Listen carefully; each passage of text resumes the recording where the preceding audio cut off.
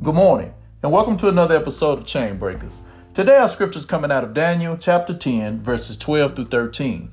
Then he said, "Don't be afraid, Daniel. Since the first day you begin to pray for understanding and to humble yourself before your God, your request has been heard in heaven. I have come to answer your prayer.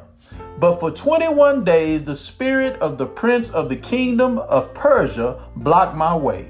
Then Michael, one of the archangels, came to help me, and I left him there with the spirit of the prince of the kingdom of Persia." You know, just because you didn't see an immediate manifestation of your prayer doesn't mean that God didn't hear you or answer you. The angel Gabriel told Daniel his prayer was heard the first day that he prayed. And he said that God sent the answer, but he had been held up. See, don't allow what's only a delay to detour what you're believing God for.